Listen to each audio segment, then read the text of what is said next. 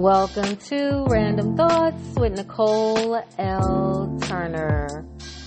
And today I want to talk about good sex, bad relationship.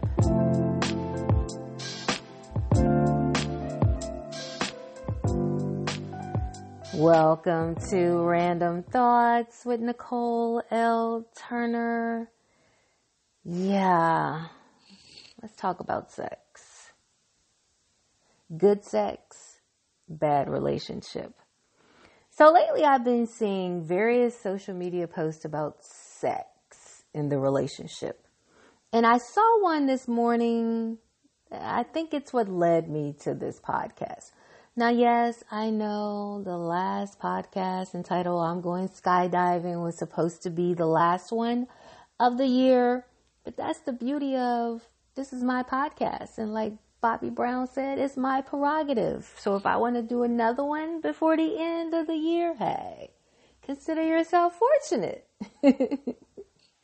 But back to the social media post I saw this morning where this young lady was talking about how the boyfriend, not her boyfriend, somebody else's boyfriend, couldn't understand why his girlfriend was cheating on him with this one particular guy.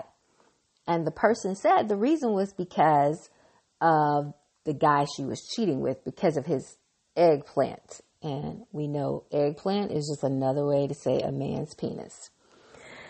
And it made me think about how much emphasis is placed on sex. And full transparency, back in the day, I used to say lack of sex, lack of good sex, it's cause for a divorce if I was married, cause for a breakup if I was in a committed relationship. Oh, how immature I was in that mindset. Because at this stage in life now, we know that things happen. People could get sick. People could be stressed. They have a lot on their mind. They're not feeling sexual. They may be dealing with health stuff that impacts their ability to have. It's so many things now that could impact a person's sexual life, right? So now that I've gained a little bit more wisdom and I think about that mindset I used to have, wow, how immature I was in my thinking, right? But again, so much emphasis is placed on sex, whether to wait to have it, because I've heard some people say, well, no, I'm not going to have sex because what if that's all the person wants from me? Well, guess what?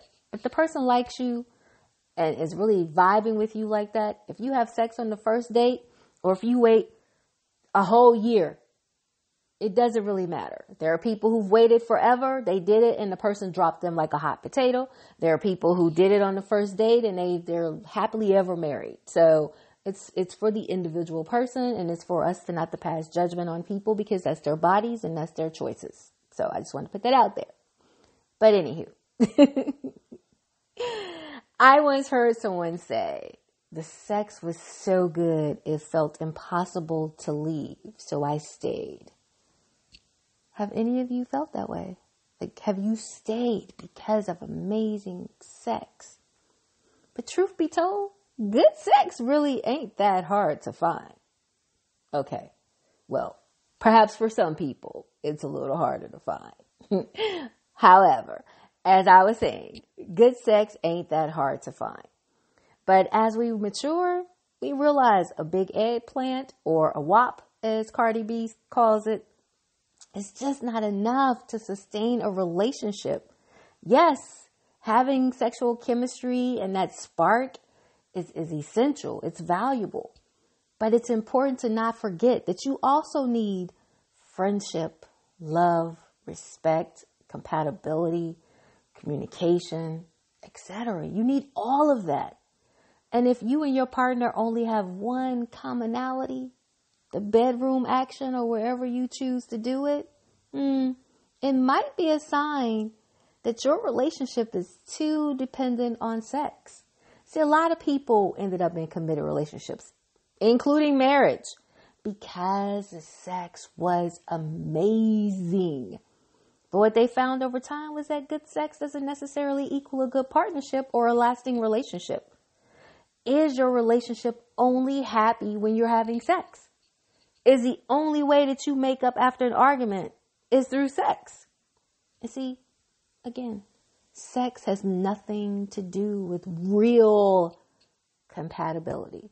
It just means your bodies like each other. Doesn't mean the rest of you like each other. But we can never underestimate the power of lust. A lot of people stay in a toxic relationship because they have phenomenal sexual chemistry.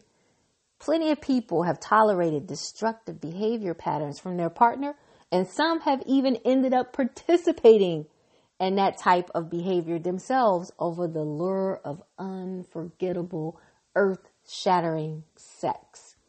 Intense physical attraction can blur the lines of what's acceptable and healthy versus what's toxic or even abusive. Physical affection can be an aphrodisiac. And once you get a taste of really good sexual chemistry with another person, everything can feel right. Like it's meant to be. But in fact, many unhealthy relationships thrive on the dramatic chaos of fighting and friction in order to fuel the mind-blowing sex. You've seen it. You've seen it in the movies. You probably experienced it yourself. You've heard your friends talk about it. Oh, we love to fight so we can have amazing sex. Great sex has caused a lot of people to overlook serious relationship issues. When it is obvious that a relationship no longer holds happiness and all other positive things that people crave, when it's obvious that the logical thing to do is to get out and seek happiness elsewhere, both men and women have been known to remain attached to the toxicity of an existing relationship simply because of the impressiveness of the sex that they're getting from that person. Believe it or not, people put up with a lot in exchange for good sex. Maybe it's because it's a lot easier to find a sexual match than it is to find an emotional match. But you've hit the jackpot when you're able to find both in the same person. So please, don't let good sex, amazing sex, cause you to stay in a bad relationship. I am Nicole L. Turner, and these are my random thoughts.